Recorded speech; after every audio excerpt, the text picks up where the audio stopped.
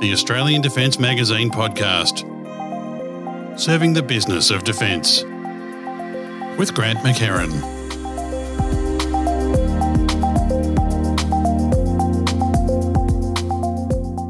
Hi everyone, and welcome back to the show. This episode, I'll be chatting with Rob Slavin, Defence Business Development Director at Serco Asia Pacific, and also with Ryan Matter, Marine Engineering Manager at Serco North America. And we're going to be talking about their No Mariners Required Ship concept, or NOMARS.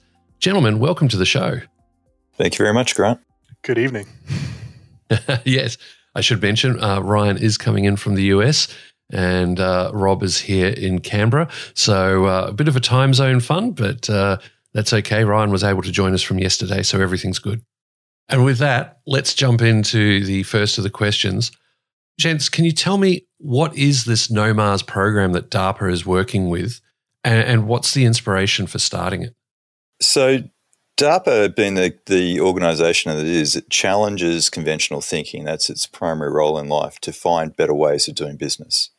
So they took that to a emerging US Navy problem, which is the long endurance patrols, intelligence, surveillance, reconnaissance sort of missions, specifically anti-submarine warfare, and how we can adapt platforms, mariner platforms, naval platforms for long endurance patrol work to actually allow stand-in operations where the enemy may be dominating a battle space, or actually just to remove the humans from the equation for long endurance patrol work.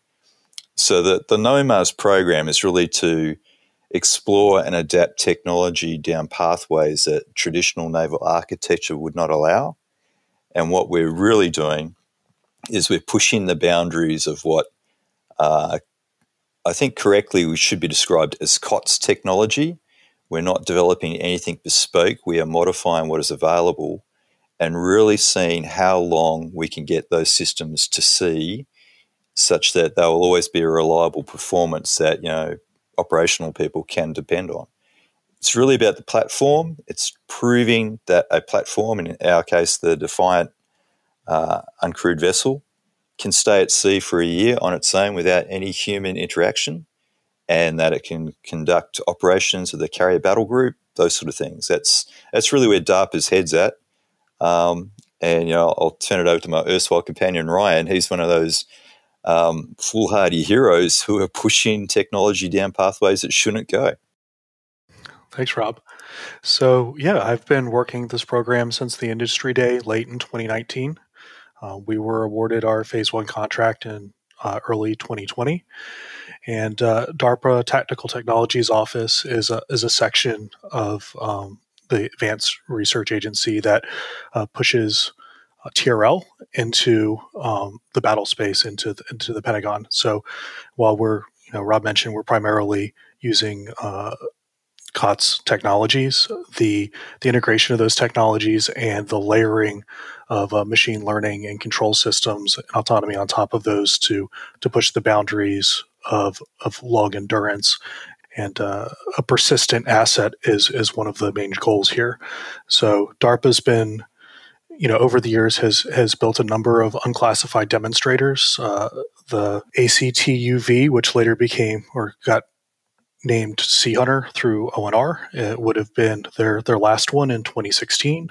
NOMARS is aimed at being the next revolutionary push in vessel autonomy. And while previous programs might have been focused on a specific mission or bridge autonomy, the engine room autonomy and the resiliency of the platforms, the real focus here. So we know we can do the remote control. We know we can do the autonomous navigation. So the question is, how do we get the availability of these platforms to a place where it can be a persistent fleet asset and we can drive the cost of the mission down below the cost of doing it with a manned asset? So is this like the crewed-uncrewed teaming that we're seeing in aviation as well, where a ship can have a flotilla of these type of devices to expand its reach and its presence? Absolutely. I won't speak to my program, but you can see in the aviation space, this is called the loyal wingman model. And there's a number of other programs out of PMS 406, which do speak to mission packages. My program's non-class, and we're agnostic to mission packages. You can kind of envision some of the things that a vessel like this might do, but that is a very feasible space where the technology could grow.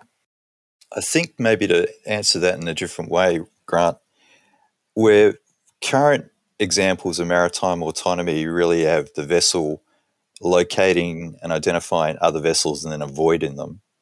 What we're doing with DARPA on the NOMARS program is we find those vessels and then we close those vessels and we cooperate in close formation with those vessels.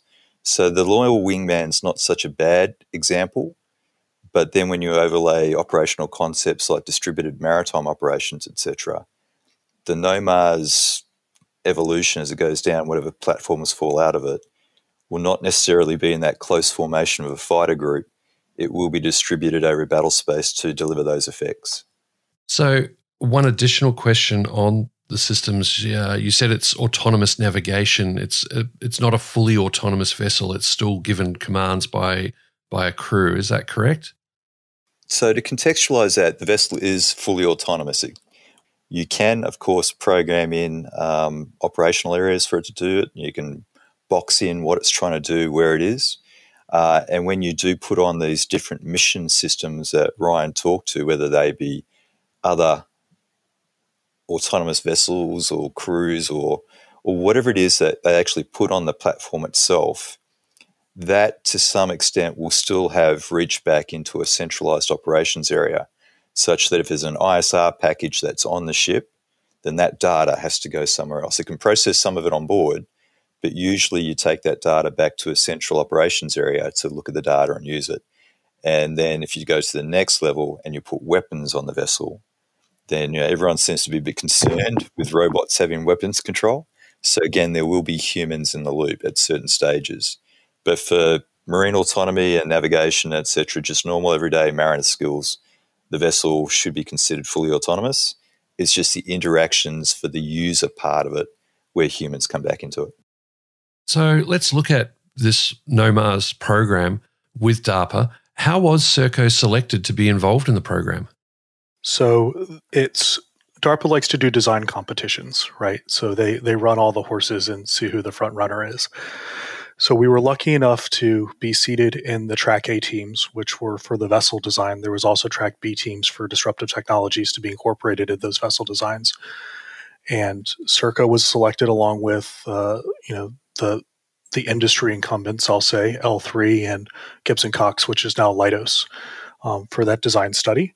And at the halfway point of phase one, L3 was down selected out. And then we were able to propose a ship build for phase two, and our ship was selected over Leidos. So we're in construction right now. Okay. And you've just mentioned phase two. So what were the considerations of the preliminary design stage, and what do you see are the goals and constraints of phase two's detailed design build test? DARPA really removed all of the design constraints. What we've seen previously in ship design for autonomy is that you take a manned vessel and you apply autonomy to it. And DARPA's vision for this platform was we can do much better than that. So they asked us for, instead of a ship design, they asked us for a process, how we would go about determining what is necessary for an uncrewed vessel and optimize and maximize for the savings that you would see by removing everything that's unnecessary from it. So we practiced a set-based design process. Set-based design is where instead of hopping to a conclusion, you take all of your functional areas, all your disciplines in naval architecture, marine engineering, you let them develop their design space, and then you look for overlaps. And we had a software that we created in order to do that. So we were able to harvest a multi-million point design space from the very loose requirements for an uncrewed system, and then start exploring the connections, the multidimensional connections between, what a trade in size or speed or endurance range might look like to come up with a requirement space that DARPA was interested in demonstrating on this. So I think, our major requirements here, obviously, we talked about reliability. So it was reliability per, and I'll just say vessel cost, but vessel size and installed equipment was something we really looked at. So it was a best feasible mission parameter per cost per reliability space, which we really explored. We knew we needed a certain mission speed. We wanted a certain mission endurance, and we were able to do that through our software and our approach. And I think to actually explain that software tool that Ryan described there, because DARPA did challenge us and our competitors to really think outside the box, apart from accepting Archimedes' principle that you have to displace more water than you weigh, everything else was open fair game. And the software tool that we deployed, the numbers it sounds niff-naff, but literally there are about 1 million different design options spat out by the software in its first iterative take. And then as you run the software over and over, and we interacted with DARPA to get their feedback, it was really only towards the end of the process where there were maybe a couple of dozen designs where the humans started looking at it properly.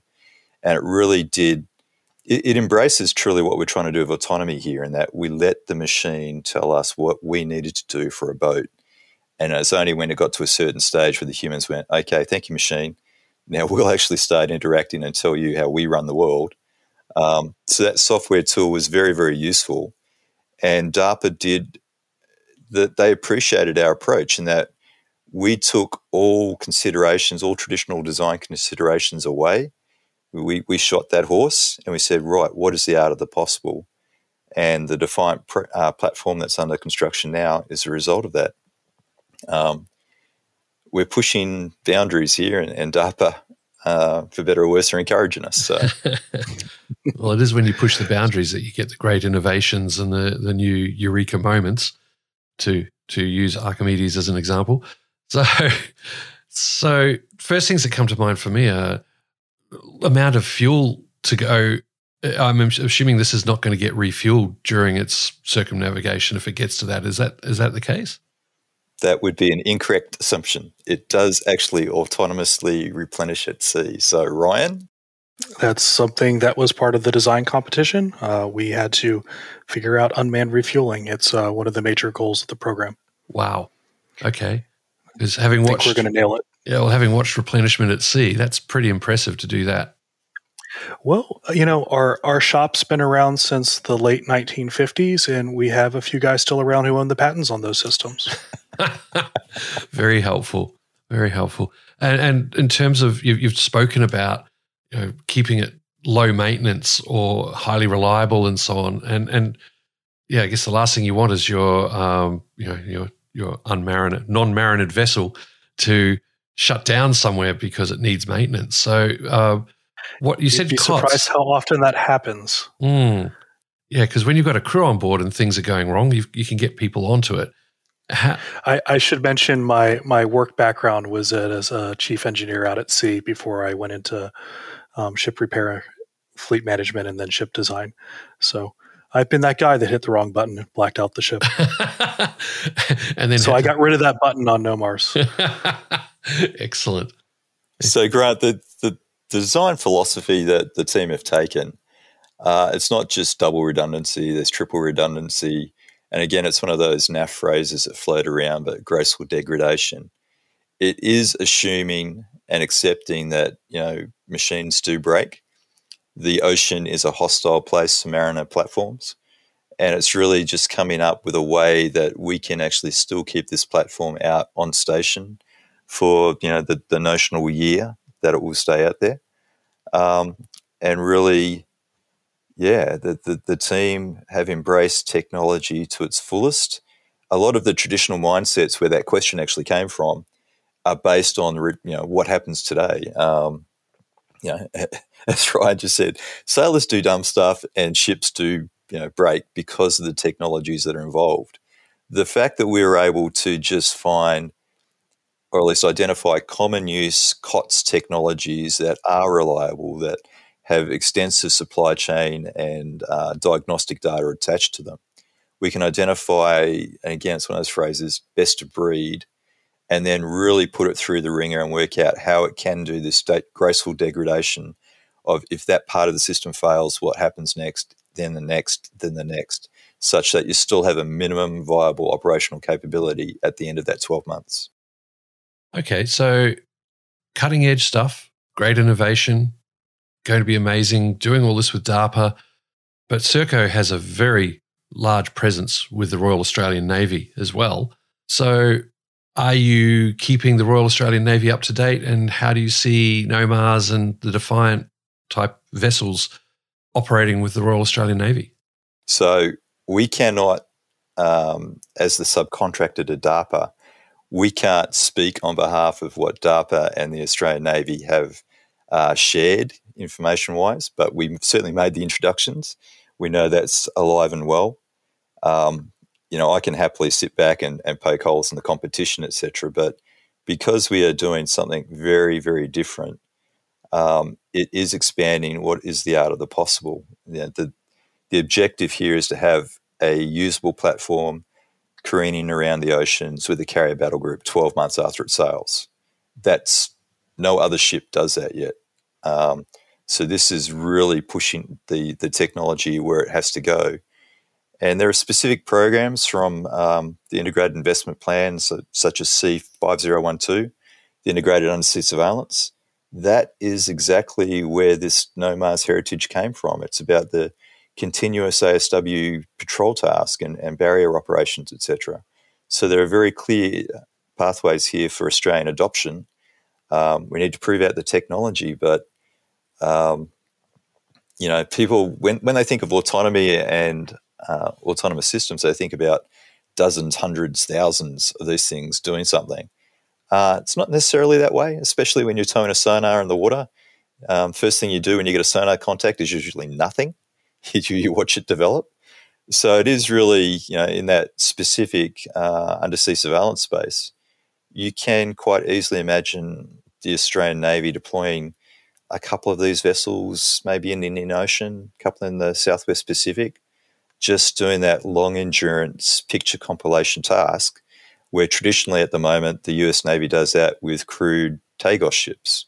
So we immediately take the people off, we make things cheaper, we uncomplicate the vessel by taking all the humans' interaction off it. We still have a sonar on board, we're still processing data, we're still sending that to do that secondary data analysis, etc. So there are applications to the future Australian Defence Force. But like I say, I can't speak for the Navy and I don't want to speak for DARPA. But certainly the technological applications are there, and they will reshape how defence does its work.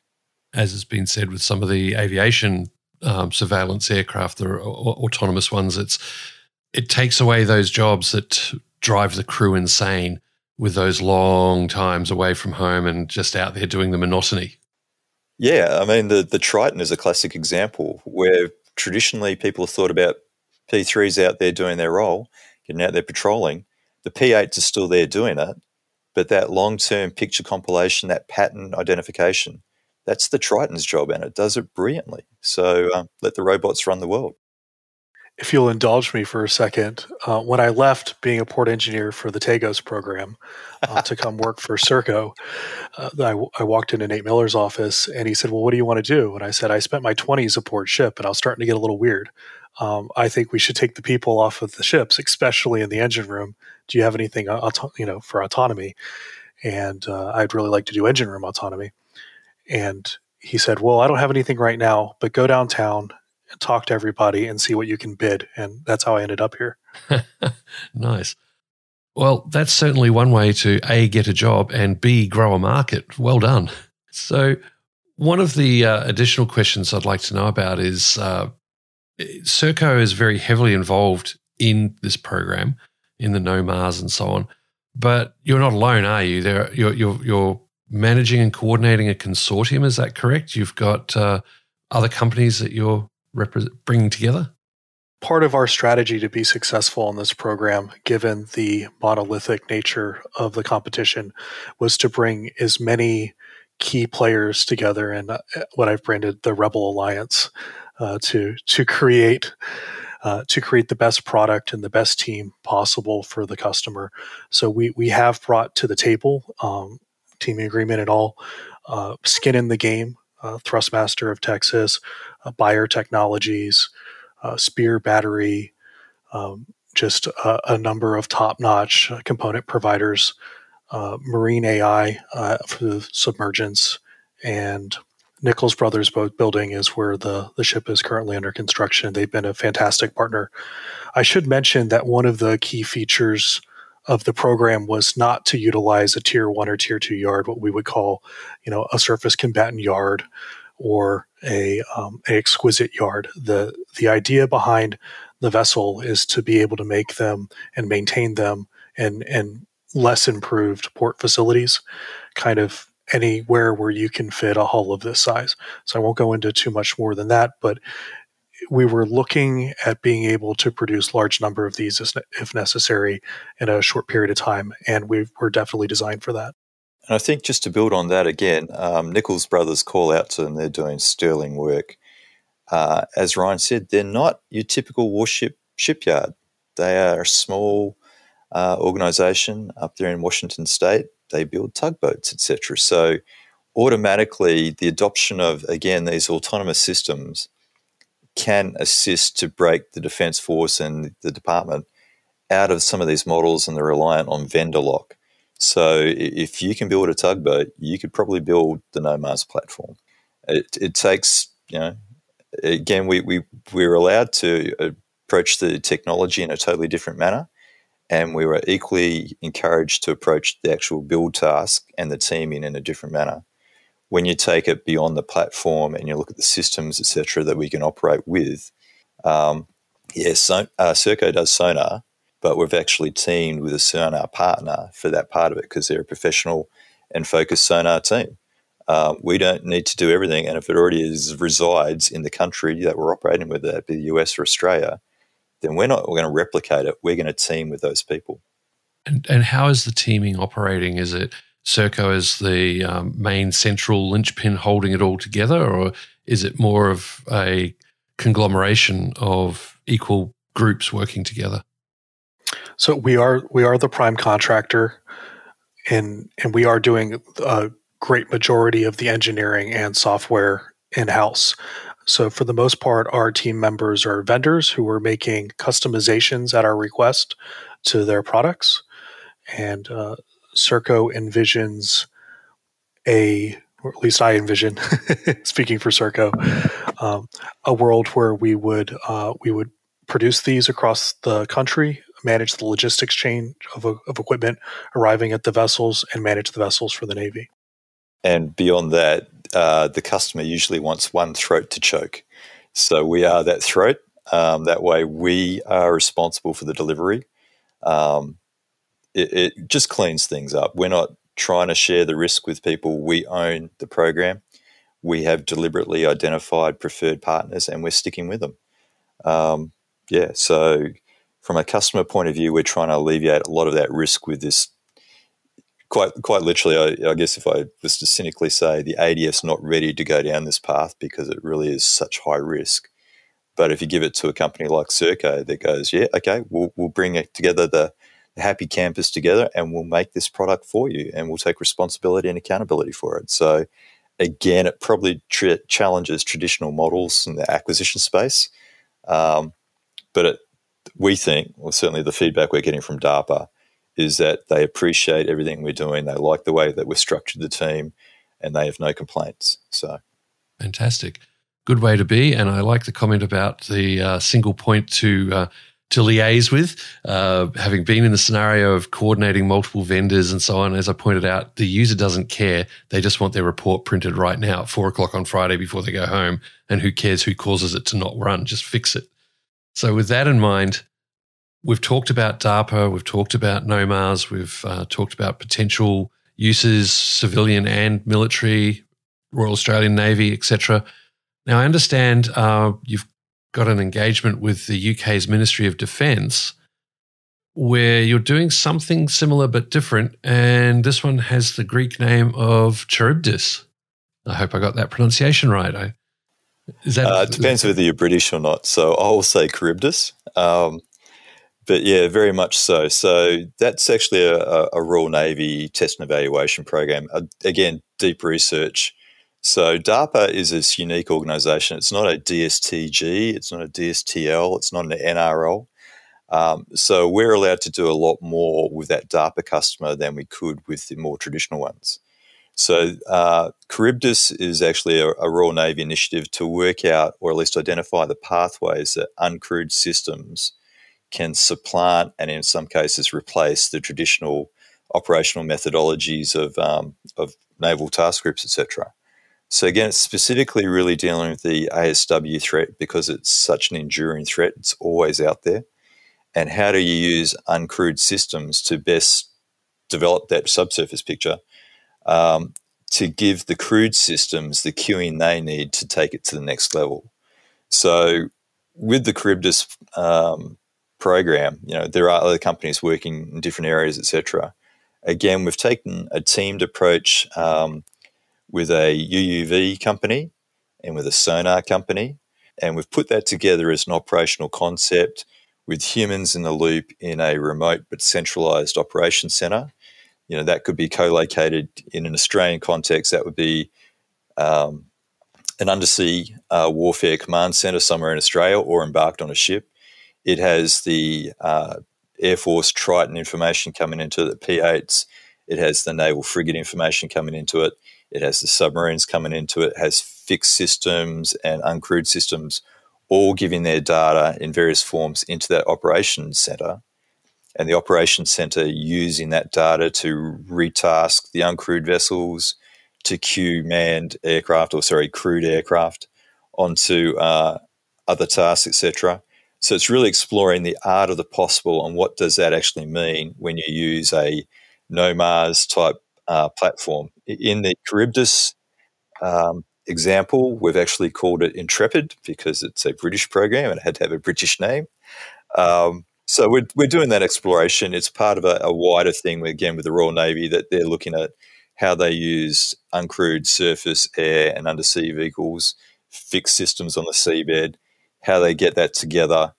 And the Serco, what we've been talking over with the Royal Navy and as part of our submission, as part of Charybdis, is you look at companies like Ocean Infinity, which are totally different. They just do that hydrographic work for offshore industry.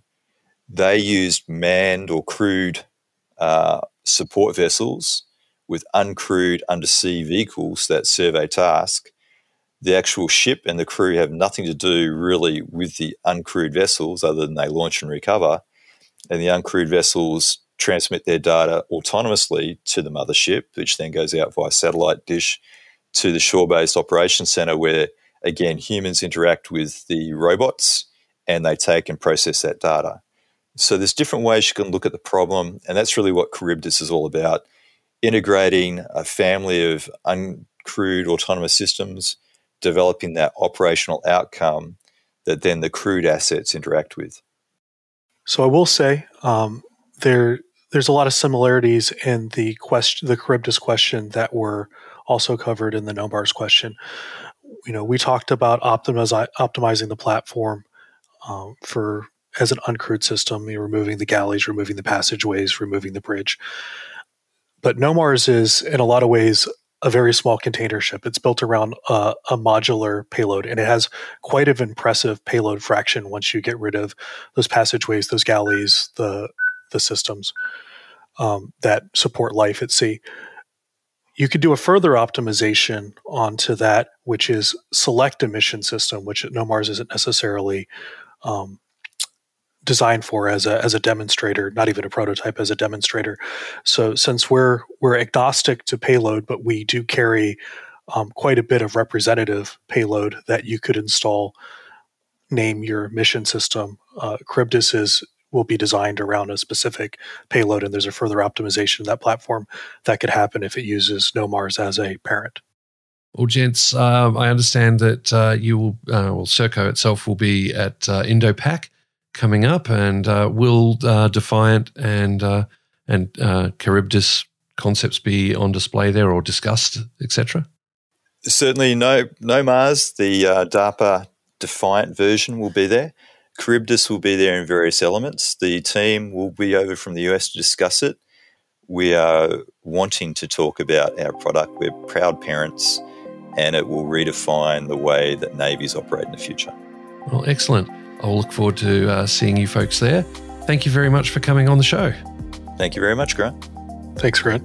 And of course, thanks to everyone for listening once again. And don't forget, if you enjoyed this episode, you can follow this podcast in your favourite podcatcher to ensure you get every episode as they're released. Meanwhile, thanks for tuning in, and we'll be back in the not too distant future with another informative episode. The ADM podcast is produced by Southern Skies Media on behalf of Australian Defence Magazine, a YAFA media title. The views of the people appearing on this podcast do not necessarily represent the views of Australian Defence Magazine, the Department of Defence, or the guest's employer.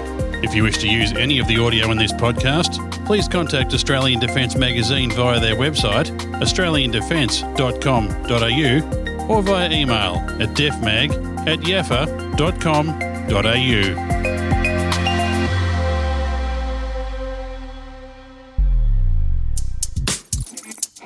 You've been listening to a YAFA Media podcast. Southern Skies Media.